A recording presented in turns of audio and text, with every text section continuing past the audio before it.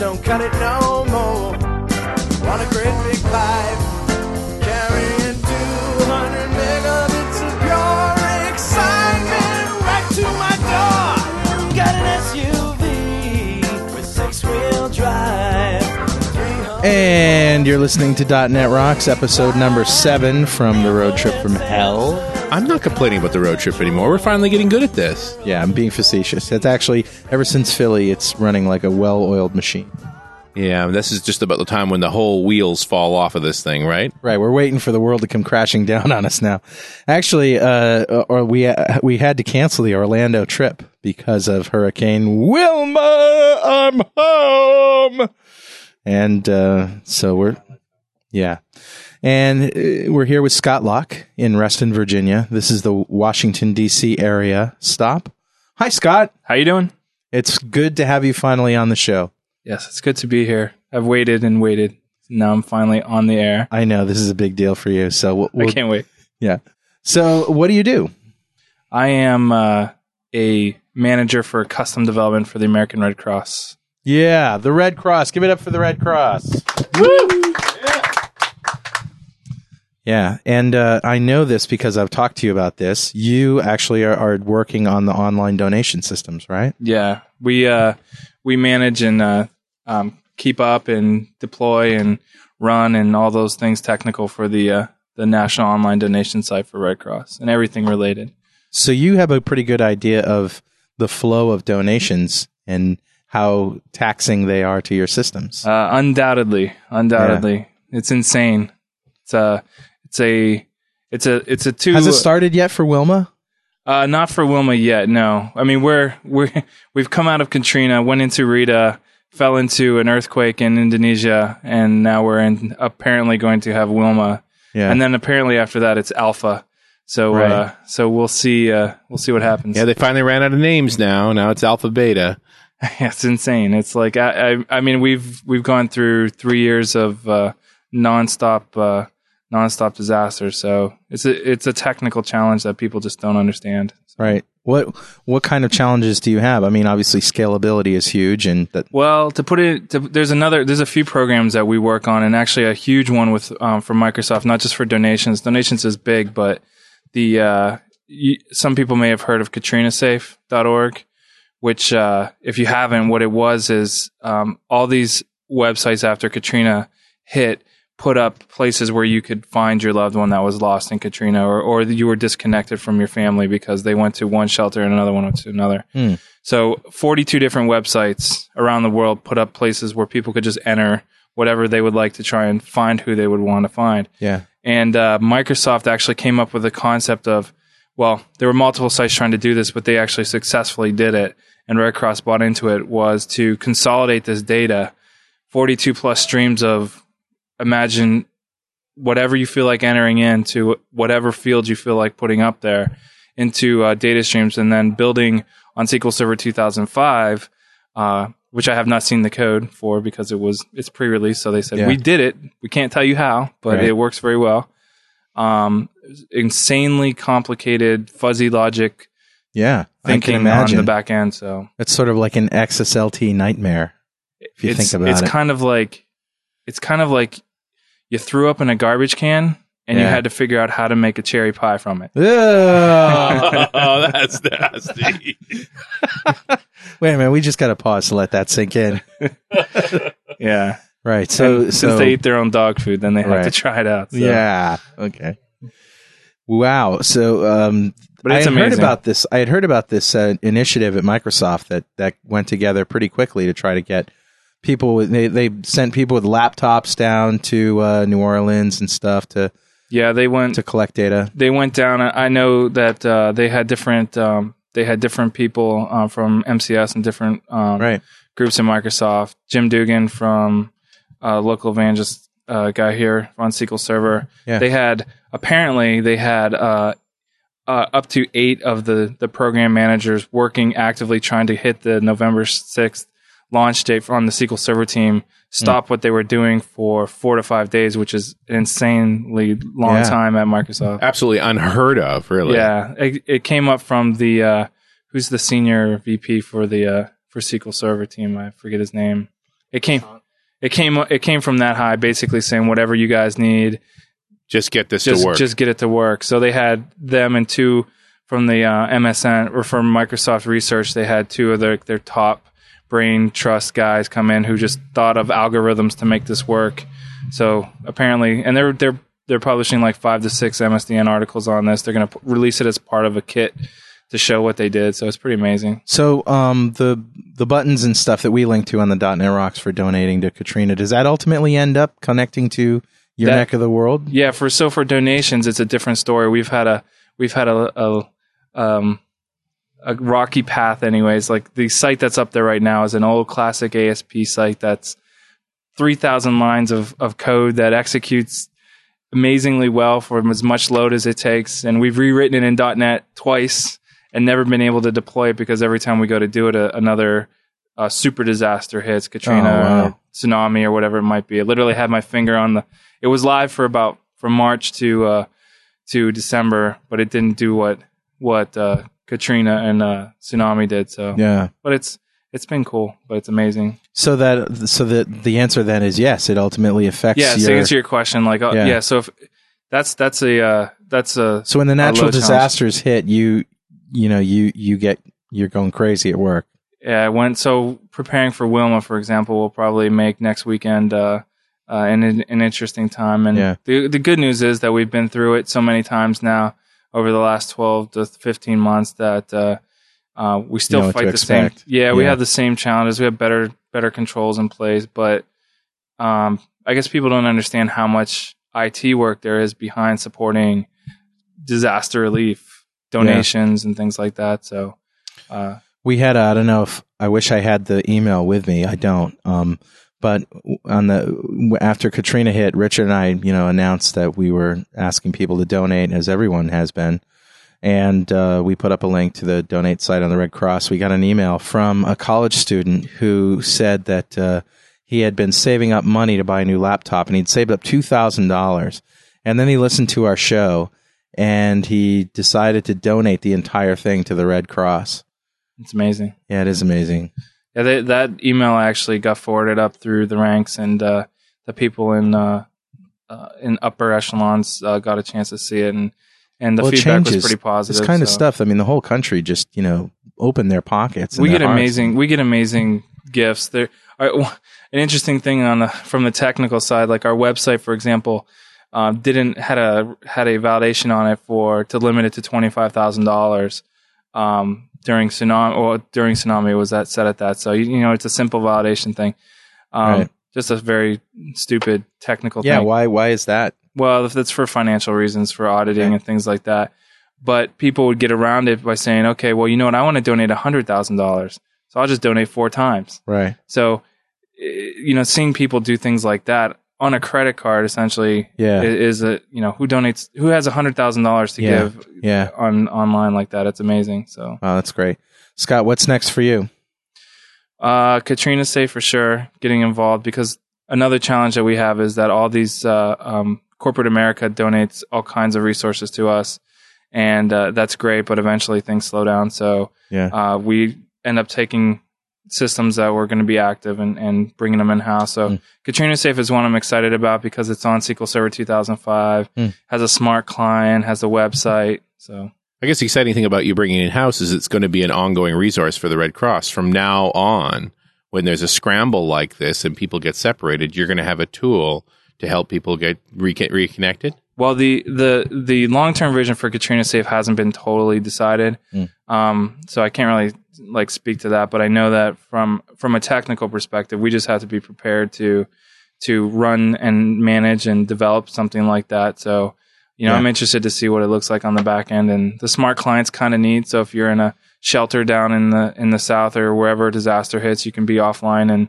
maybe there's a mobile device version that would, who knows? It sounds like there'd be a good test case coming out of this eventually. Yeah, there's all kinds of documentation coming out of this. Of course, the funny thing is all the good test cases are always going to end up being, horrible disasters. It must be a very tough business to be in. That's always the ironic part when we're kind of slow and the donation traffic is $2,000 a day instead of $30 million a day. you think this is my time to develop something, get it out there before it becomes that level. So yeah, you really don't know what your test points are. Is it September 11th? We thought that was the worst that would happen. Yeah, no way to predict what your worst case load is. I mean, when people really want to give, are you going to be able to take it? It's been literally quadrupled over every major disaster. So tsunami quadrupled September 11th.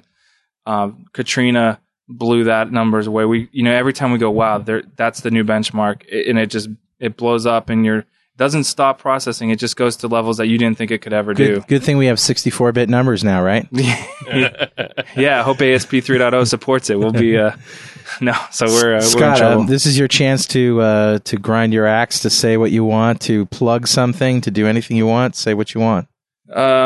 My main, I guess the main things I like to plug is community involvement. You guys, what you guys are doing down here is great, and getting people involved in the community outside of Red Cross. I mean, most of my experience in programming and networking and things has actually almost nothing to do with Red Cross. It's all through user groups and stuff like that. So, if you are a programmer and a developer and a SQL Server guy now, I guess that's the other thing. It's like if you're a SQL Server guy, go to a user group, learn a little bit about .NET, so we're not getting tons and tons of T-SQL running in some crazy format. Ah, come on, T-SQL's a good thing. I'm more scared of web services inside a SQL Server than I am. Yeah, I gotta agree with that. I don't. I guess I want to get my DBAs out of the practice of scanning the system, looking for things from T-SQL, running through extended store procedures, things like that drive my life crazy. You got to resist extended store procedures. Say by the same token, SQL Server should not be used as a mail server. And Scott, before we go, we didn't even mention that you're involved here with a local user group. What's your role with them? Right. So I also I guess I'm the president for caparea.net, which is capital area.net users group. I'm involved as it's now called a membership coordinator. It used to be user group liaison for INETA, which is the International .NET Association. So representing a few different areas here, but the local user groups, that's really the ones that are keeping people interested in Microsoft platform. So all right.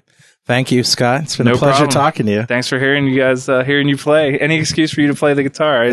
Well, that's true. Yeah, and that was just a one bit. I mean, I could play all night if encouraged, but I know you could. Yeah, it doesn't take much encouragement. I've seen it happen. Yeah. Okay. Thanks a lot. All right. Thank you. Bye. Well, our second guest is none other than Sahil Malik, one of .NET Rock's premier fans. So, Sahil, you're an old friend of .NET Rocks.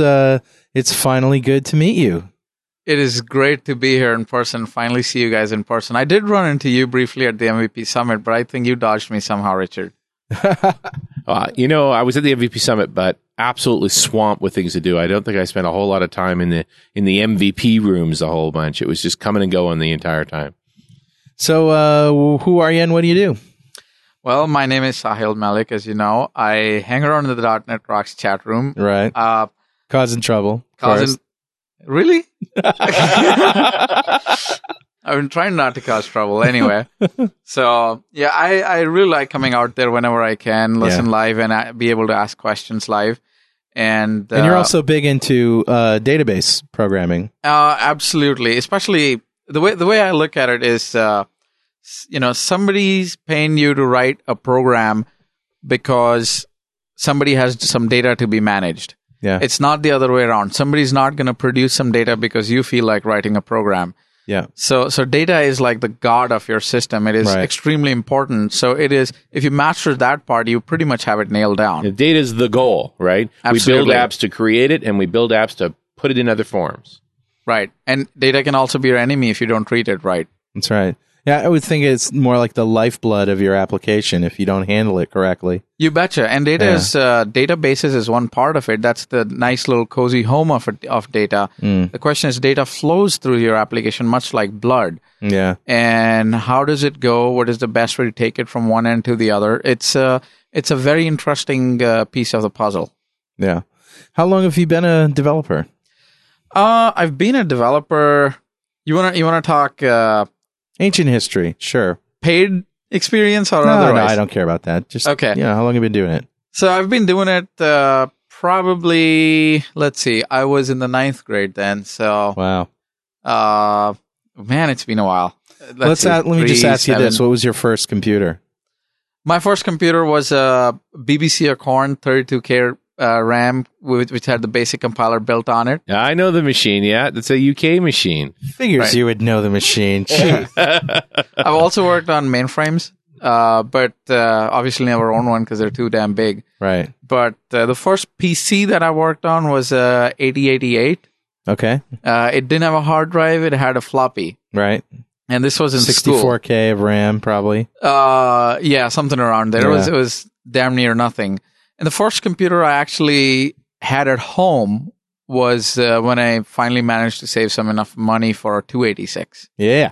Remember monochrome. the 286 20 megahertz and how fast that was relative to the others? Mine was 12 megahertz. Yeah, the originals were 12. I know there was 12s, but when the 20 came out, I remember that was as much of a jump as the 386 was. It was huge. You fired up Lotus 1, 2, 3, and you started recomputing all your biggest spreadsheets, and watch how fast they went.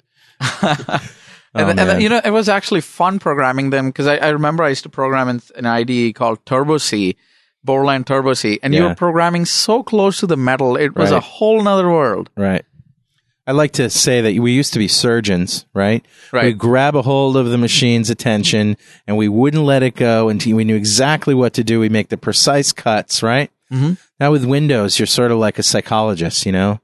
Oh, that is such a nice way to put it. You have a conversation with the computer, you make some suggestions, you observe the behavior, you know. It's almost more of a negotiation. What does it take for me to convince you to save this? Right. The client's sitting on your couch and all of a sudden gets up and starts dancing the cha-cha, and you have to figure out how to work this out, right? Sometimes it's a little bit like going to a Burger King, a drive-through, in which you drive up to what I like to call a suggestion box, and you ask what you think you want to have, and you get what they think you'd rather have. But it's, we're getting just so abstracted from the metal. It's discomforting at times that you don't have that kind of control, but then you are able to do so much more. So I guess it's a trade-off. It's a reasonable trade-off. Yeah. So, but yeah, I'll take programming in .NET over hardcore C++ any day. So what is your involvement with the local user groups or the community here? I really got involved with the community not very long back. It's only been about a year, honestly. You and I ran into at La Quinta at Dev Connections. Yeah. And I had really been thinking about it since then. I just didn't really do it until about 1 year back. Right. So I showed up at a user group and I thought, hey, this is cool. Free education, can't beat that. Right. And you run into like-minded folks and, you get to bounce ideas off of them. It's awesome. Yeah. So I've spoken at local user groups around this area. I've spoken at code camps. I've just published my second book and also an ADO book, right? ADO.NET 2.0, absolutely. Yeah. So, and I'm going to be complementing that with a multimedia series for Keystone Learning. That comes out in November. Neat. So it's we'd like to get you on DNR TV to do some Camtasia screen casts. Awesome. Yeah. That would be very awesome. Yeah, cool. Great idea. It'd be a lot of fun. It's amazing to see you just sort of blossom into this community guy. You used to be just a foul-mouthed guy in an IRC channel. What is that all about? Well, your blog is pretty outspoken, too. I mean, you've got a great blog. Where are you guys getting that from? Foul-mouthed? Do I have to cite references? Let's not go there. But... yeah, DNR chat room is a whole nother thing. It's a lot of fun, isn't it? Yeah, there's a very good reason why we don't keep logs of the DNR chat room. Oh, thank you for telling me that. Yeah. So I feel free in there now. Now we've given somebody the idea. They're going to publish them, right? Oh, my God. That would be crazy. That would be crazy. Well, that's a good point. Why do you hang out in the chat room while we're doing the live show? I mean, is it just to hang out, or I mean? Well, the chat room presents a whole different experience. First of all, it's kind of like being backstage. Yeah. It's you get to hear your dog barking outside or something like that, or stuff we don't hear on the live show. It's amazing how different and well edited the live show is compared to what's produced. Yeah, compared to what's produced. Absolutely. Right. And at the same time, it's also the padding conversation. Like I've My interest is obviously data access, and I've in say Kimtrip interviews, I've heard both you and especially Richard, have very insightful questions and comments around SQL Server, for instance. Yeah, and it is just a whole nother thrill to just be in there, and if something comes up in your mind, just be a part of it. It's the difference between watching TV and playing a video game. Yeah. And you've been a very significant contributor on that IRC channel. The number of your questions have made it onto the show in one form or another. Yeah. Especially, the Kim Tripp shows, the SQL Server shows that we do. Yeah, I'm a little bothersome in there, aren't I? And I like how you actually have your questions in a different color so they stand out, right? Some people are getting pissed off about that. They're like, can you type in real letters? And, so I only do that for questions. Sure. Well, and you're really helping us. We've got a lot of things going at once while we're trying to do an interview, and having a question clearly stand out so that you can read it means it's more likely we're going to read it. Oh, exactly. Right? Absolutely. And generally I try and ask questions which I can't ask too many other people. It's very rare to find somebody of the caliber of, say, all of your guests and especially Kim Tripp. It's hard to find people who can answer those questions that readily. It's a hard thing to do. And you see the reaction of Kim when she gets a really good question. Like, she gets really excited, and we're like, uh-oh, here comes an hour. Right. Her shows are really long, aren't they? She's got a large stack. Let's just say that. Yeah. And we got to cut her off every time. She's nowhere near done at the end of an hour. Really? Right. Oh, yeah. Oh, my. Well, Sahil, here's your moment to say whatever you want. Your free moment of whatever. What I would say is I've been involved in the community a relatively short time compared to guys such as yourself. And I think I've had a great time. It is an eye-opener. It is the best free education you'll ever get. And I would definitely encourage all listeners to get involved in the community. Yeah. And if that's user groups or road shows or code camps or whatever it is, whatever's going on, MSDN events. Right. Look them up and go. There's just so much, and here's the barrier that I kind of crossed. A user group is you just show up. There's nothing special about it. You just show up, eat pizza, listen to an intelligent guy, and go home. It's really that easy. There's no registration. There's no entry level barrier, and everybody over there is like you. Just look up the address and the time, and just show up. It's really that easy. And from there, of course, user groups you get as much from them as you put in, too. They always need volunteers. They're always looking for speakers. If that's something you want to get involved in, there's that choice. It's there. It's an opportunity. Absolutely. Sahil, it's been great to finally have you on the show. Absolutely. It was very nice meeting you all in person. Good talking to you. Good to see you, Sahil. All right. Take care. Bye. And our third guest is Andrew Duthie, the developer evangelist for the region. Hi. Howdy. How are you? I'm doing good. What do you do? What do I do? Well, the developer evangelist role is actually a pretty interesting one at Microsoft. It might help to actually give sort of a broad overview of a broad but brief overview of how the field versus Redmond works in Microsoft. Sure. So Microsoft is like 60,000 people worldwide, and almost all of the software development, probably 99% of it, happens in Redmond. Yep. Then you have all of us folks out in the field, as we call it, which is the people who actually deal with the customers. Oh, right. And the field is divided up into the sales force, and then there's my group, Developer and Platform Evangelism, who our job is to work with developers, architects, and help them to understand, be excited about, and work with .NET technologies. Mm-hmm. So my job is basically divided up into two major parts. One is working with our enterprise customers to help them be ready to work with .NET, learn about new things in Visual Studio 2005, ASP.NET 2.0, one of my favorite bits of technology, and just generally be ready for the new technologies as they come out. So I come out and do things like 1.5 to 2 hour, what we call lunch and learn sessions. Right. So I'll come out and talk to groups of MSDN banner kind of things. Right? MSDN is really actually more of a community facing type of site. So for example, my counterpart here in the Mid-Atlantic, Jeff Snowman, does MSDN presentations at various locations like movie theaters, hotels. Mm-hmm. So they have a periodic tour and such. Okay. And you're also, your role is to support the regional director? here? One of your roles? Yes, anyway? actually, the regional directors are among the groups of folks that I support. So, for example, I work with people like regional directors Vishwas Lele, Don Awalt is another one of my RDs in the area. I also work with other influential folks, user group leaders like Scott, who you talked to earlier. Right. So all of those people are people that it's at least partly my responsibility to keep them happy, make sure that they're getting the resources that they need in terms of connecting with Microsoft. So, Andrew, what's your background? Where do you come from, Microsoft?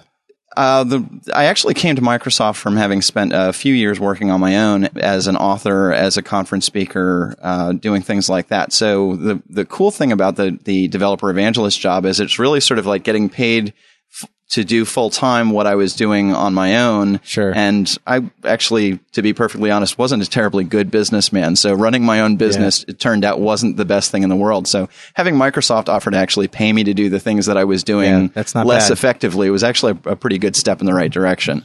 And it is fun. I mean, most DEs I meet come from somewhere else inside of Microsoft and come to the role for a few years because you're so outward facing. You're connected with the community so much more than you're connected inwardly. Yeah, absolutely. And the beauty of the role is that one of the things that's important about being a DE is being passionate about technology, passionate about software. I mean, you and I have talked a little bit about, just the excitement about gadgets and such and just all of the new stuff that's coming out. And I get jazzed about that. I mean, it's easy to get excited, and being able to communicate that excitement to others is part of the job. And then also being able to be a conduit for people out in the community who may not know how to reach into Microsoft, who may not know, who do I ask? I love to have people who say, well, I need to find out the person who's responsible for this. And then I can go and search internally, using some of our internal aliases, things like that, and say, okay, who's responsible for this? Because I've got a customer who needs help with this. And how do I get that help to that customer? Now, the reality is, can I always solve a customer's problems? Not always. But it's nice to be able to be sort of the public face of Microsoft out here in the community for people who are never going to get to Redmond, who are never necessarily going to meet any of the product managers or the people who are writing the software, but who need some way to communicate with those folks. I guess it's an interesting thing that RDs get to do as well, is we do get a deep connection to Microsoft and have access to a lot of that, where most people never see those faces and get to see where they are. Good question I have for you. How accessible are the DEs? Like, if you're listening out there, you might be thinking, well, my company, we'd have to open up an account to be able to call a DE or, pay some sort of money. How accessible are you guys? Can we just email you absolutely. Many, and the reality is it's going to vary from DE to DE, but many of the DEs that I know blog. I maintain a weblog at blogs.msdn.com/gduthie. That's GDUTHIE, and people can contact me through that. People can contact me by email. And I don't mind getting emails at all. gduthie@microsoft.com, I bet? That's one way, or you can also do g.andrew.duthie@microsoft.com. That works as well. And I'm happy to have people email me. And if I don't have the answer right away, I can try and find the person who has the answer. Sure, you go to your RDs, you go to your other contacts within Microsoft. And absolutely. It's one of the great things about being connected as an RD too. I'm, teaching a class and I have to, somebody asked me a question about, something in ADO that I don't know the answer to. So I pull up IM, and there's the list of people on my IM, and the whole class gasps. Exactly. All these names of guests that have been on the show, and just being able to, ping an RD or ping somebody in Microsoft, and it's a great thing. And one of the things that I think was advantageous for me coming into the job was I actually started out. One of the things that I did prior to joining Microsoft was I was a founding board member of an organization called ASP Insiders, and this is just a group of basically uber alpha geeks, for lack of a better way of putting it, who really exist in a major way to provide solid advanced feedback on features for the ASP.NET team within Microsoft. So I was able to build some really solid relationships with some of the folks on that team. And I have to say, of all the people that I know in Microsoft, the ASP.NET team really knows how to do community and really knows how to get that feedback from customers before they actually commit to a path. And I think it shows in a lot of the features that they've brought out in ASP.NET 2.0. Scott Guthrie in particular always impresses me. I see him at Dev Connections every time I'm there. And, somebody will come up to him and just and say, hey, Scott, can I ask you a question? I'll like go up to my room and come back, and he's still there talking to that same guy. Yeah, he is one of the nicest guys that I know, really and is. He's very much open to the community. And you think about ASP over the years. Has there ever been a version of ASP, whether ASP Classic or ASP.NET, that didn't wow? That wasn't outstanding. It's always been a remarkable path of progress. I know we had our problems with ASP. But you think about what ASP really did. The original Classic, it broke the mold. The biggest problem that ASP had was that people used it too much. That it was finally possible to really do crazy things in websites, and we did, and paid the price. Right. And we went back on the tools, went back to ASP.NET, and came up with a much more structured way to do web stuff. But we're looking at this new version of ASP.NET, and all of our mouths are hanging open. It's astonishingly good. Well, and what I find interesting about the path that we've come through with Classic ASP, all of the various versions, and of course Visual InterDev, when I first started in the industry, I started out with Visual InterDev 1 and then progressed to Visual InterDev 6. And do we all remember the design time controls? Yes. Those things were terrible. Yes. But you know what? Conceptually, that's what server controls are based on. In the end, that's what they became. They never gave up on that idea, even if we did. Right, exactly. Well, they had to have a good platform on which to build them. Right, That's the and whole so idea. server controls became basically the design time controls done right. Yeah. And I remember back in the day that there was some rumbling going on about the possibility of the design time controls being wrapped up as COM objects, so that you didn't have these thousands of lines of script code. And it never happened, but eventually we got there. And I think that kind of long-term vision wrapped up with short-term feedback guiding the process is what's made the ASP.NET it took them team several do versions such a to get great that vision job. to work. Sure. There's no question it took a few tries to get that out the door, and they never gave up on it. At the same time, that doesn't obviate the power of the basic product. ASP worked. Mm-hmm. The tools didn't always do what they wanted to do. But, there's been plenty of technology along the way that Microsoft's tried that we took out into the field and went, no. That's just the way it goes, right? And, field is different from test. So what's next for you? Next up is we've got an event coming up on October 29th called the Security Code Camp here at our Reston facility. You can find information on that at www.madcodecamp.com or on my weblog, which I mentioned earlier. Mm-hmm.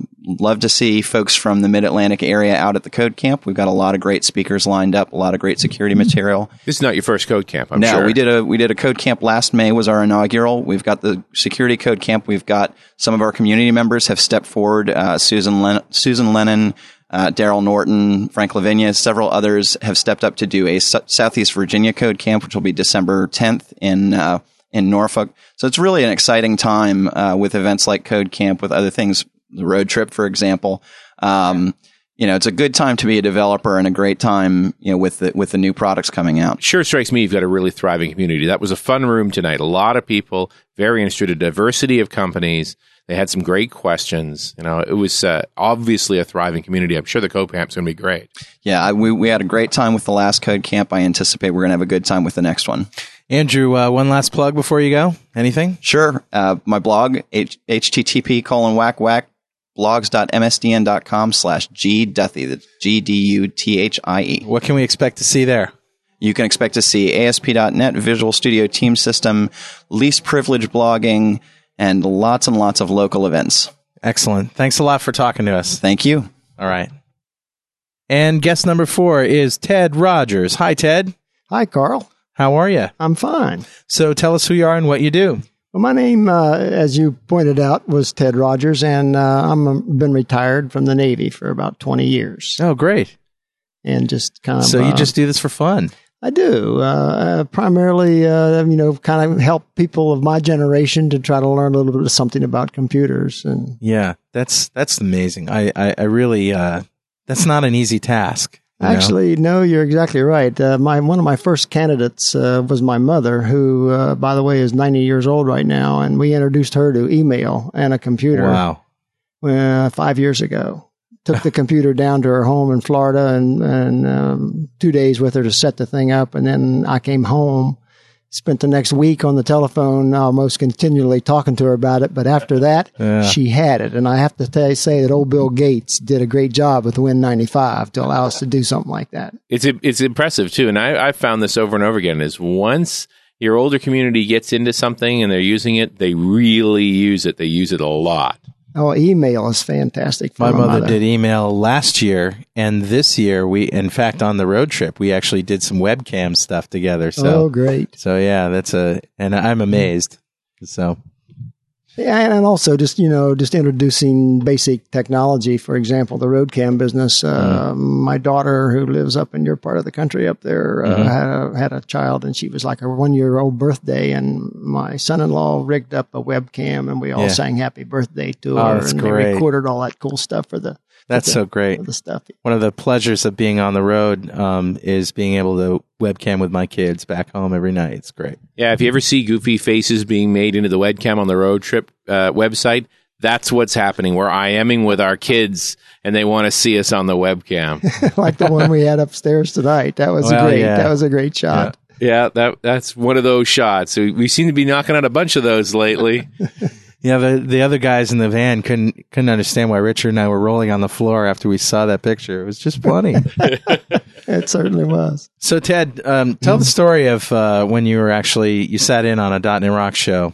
Oh yeah, I just happened to be up in Carl's area, and I called him on the phone and asked him for permission to come up there, and he said fine. And I asked him if I had to get tickets from like Oprah Winfrey, and I'd like to have seats on the front row. And I briefly thought about it, setting up a little seating area. Oh yeah, absolutely.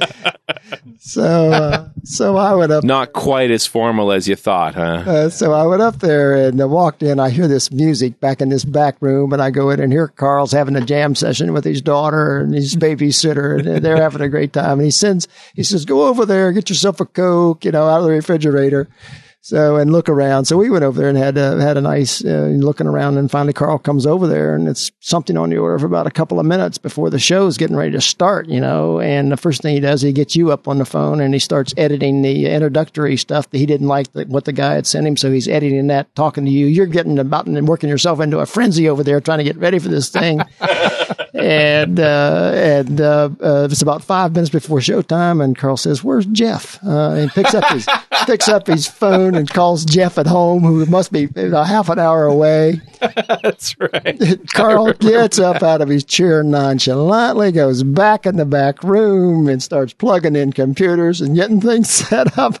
I was impressed. I'll tell you, I really and I was. think that was one of the cases where we had a guest on the phone who there was a time zone difference, and they thought it was going to be like at 5 when it was at 6, or at 2 when it was at 3. Or whatever. So they weren't there, and we had to call them and tell them, we're doing this now. Not only that, but they were in the wrong building. Oh, he thought your show was in building 20 or something. Oh, that's like right. That, He said, so what building are you in? I'm like, that's right. I don't even remember who it was, and that's probably a good thing. Well, it's one of the things we're so connected to Microsoft now. Half the time, the guys at Microsoft think we're just part of the company. And they don't think about the fact, no, we're in a different state and a long way away, and we're just folks on the outside. We can't get to your inside shares, and we can't go over there. You got to phone us. We'll make a show. They send us emails with links to internal, things, internal URLs and stuff. No, we can't get that. Yeah, well, of course, this business of being separated around, Richard is out in Vancouver, and what's the guy's name is down in L.A.? Mark Miller. You're talking about Mondays now.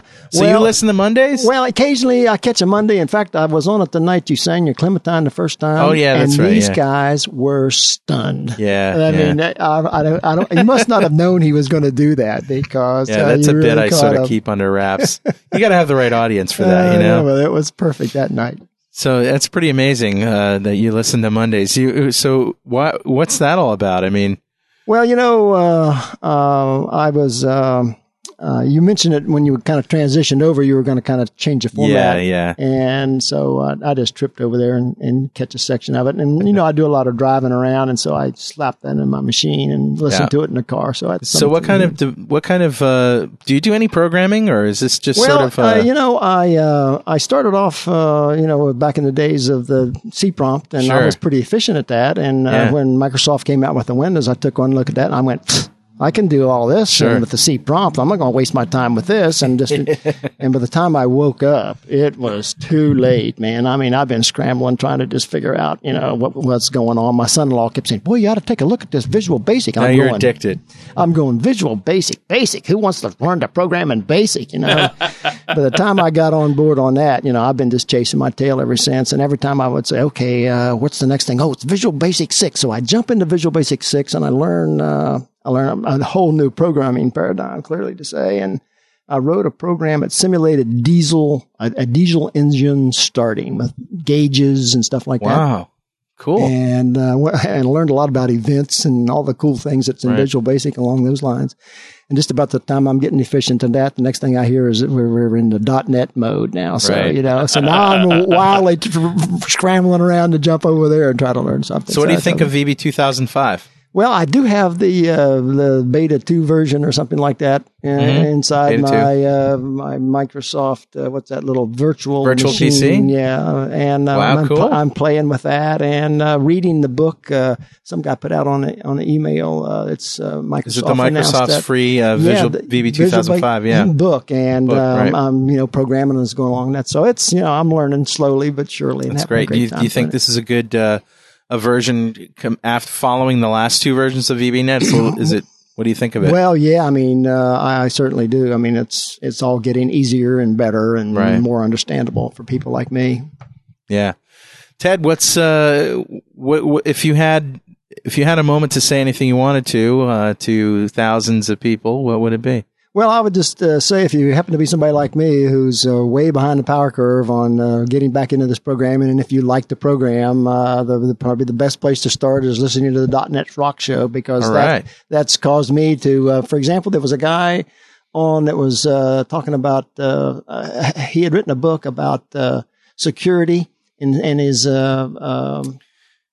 it was like don't tell your kids about security or something. I was Dan Appleman. Dan Appleman, yeah. So I go out. Yeah, always use protection. Yeah, always use protection. Yeah. So I go out and I buy 3 of them. You know, based on your thing, and send them to all my kids and stuff like that. That was a great book. That was a fabulous book. Yeah. Dan's a very smart man. Yeah, creative. Very much. All right, Ted. Well, listen, thanks. All right, well, Carl, thanks for inviting me down, and I appreciate you taking the time to come down and see us in this part of the country. Again, Ted. Yes, sir. Good to see you. All right, bye-bye. Hey, and Richard, good to see you.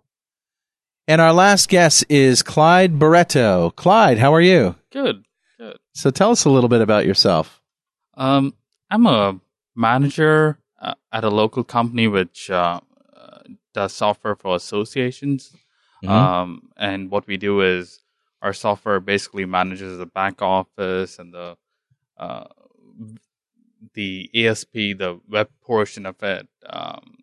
And I've worked at this place for like 10 years, and I'm pretty much very deep into Microsoft technology right from the beginning, including SQL Server, Visual Basic, COM+, and now .NET, and now .NET 2005. Yeah. I'm really excited about it.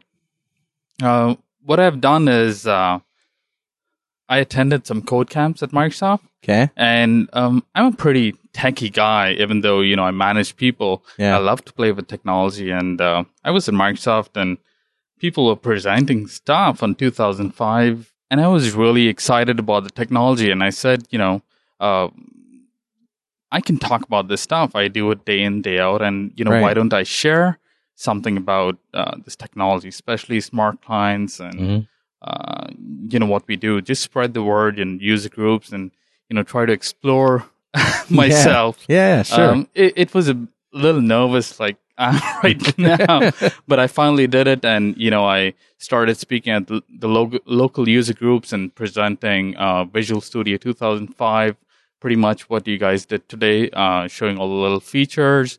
And I pretty much developed smart client applications, and I decided to concentrate on how to do it the smart way and the short way and the right way. Yeah. And that's what I'm trying to do. And those are the kind of things you talked about at the code camps. Yes. So isn't it cool that code camps have sort of given you this venue to sort of get into public speaking? Yes. I like it. I mean, it's a little unnerving. Yeah, at sure. First, but, of course. It's for everybody, right? Yeah.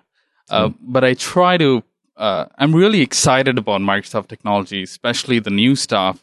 And I want to spread the word and, help my company itself get into the new and exciting technology.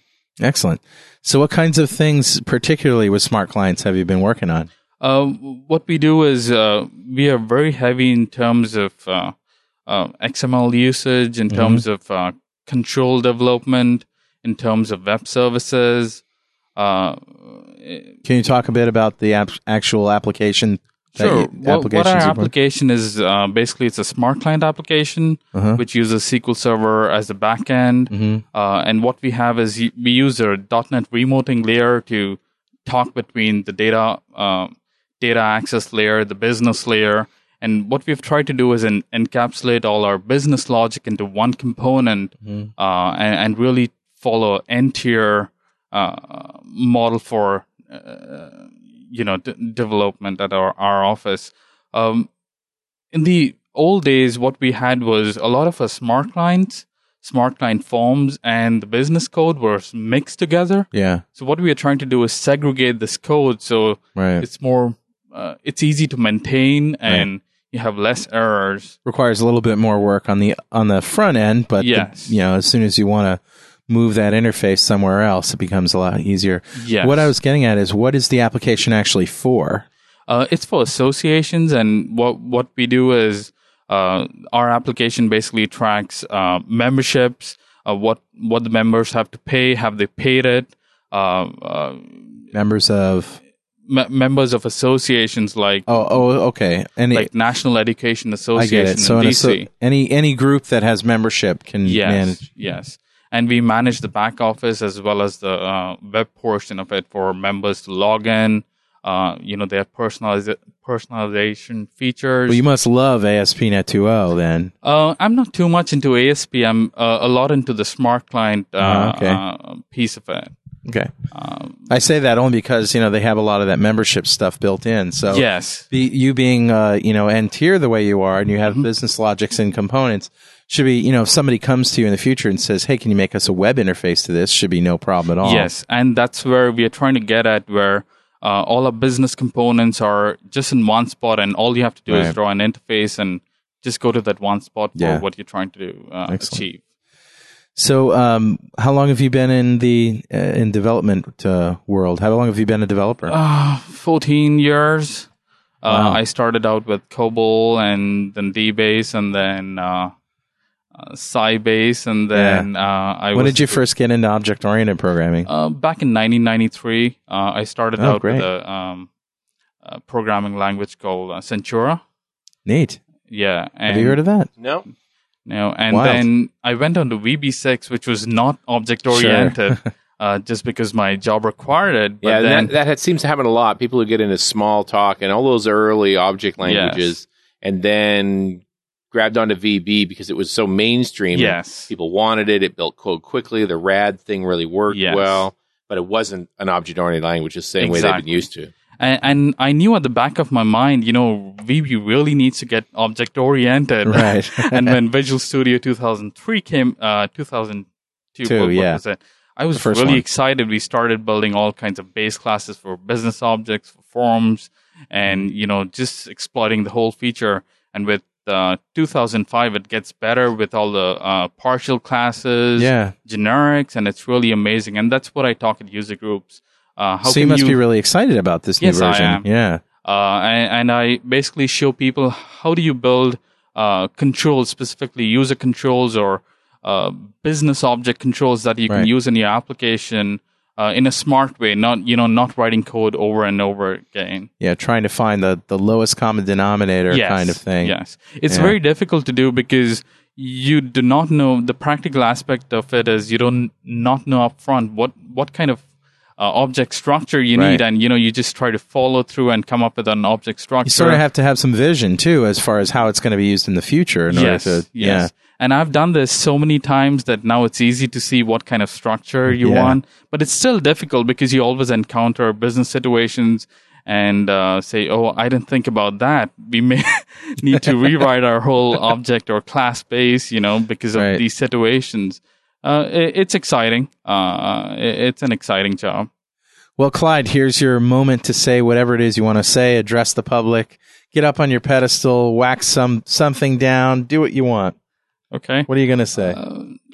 Get excited about 2005. Spread, spread the word at your company like I do, and get excited about 2005 and really use it to make your application the best it can be. Yeah. Excellent. Hey, listen, thanks, Clyde, for talking to us. Thank you. It's been a pleasure talking to you. Thanks. And it's been great being here at the road trip. It's been great being here in Reston. Yeah. Life is hard.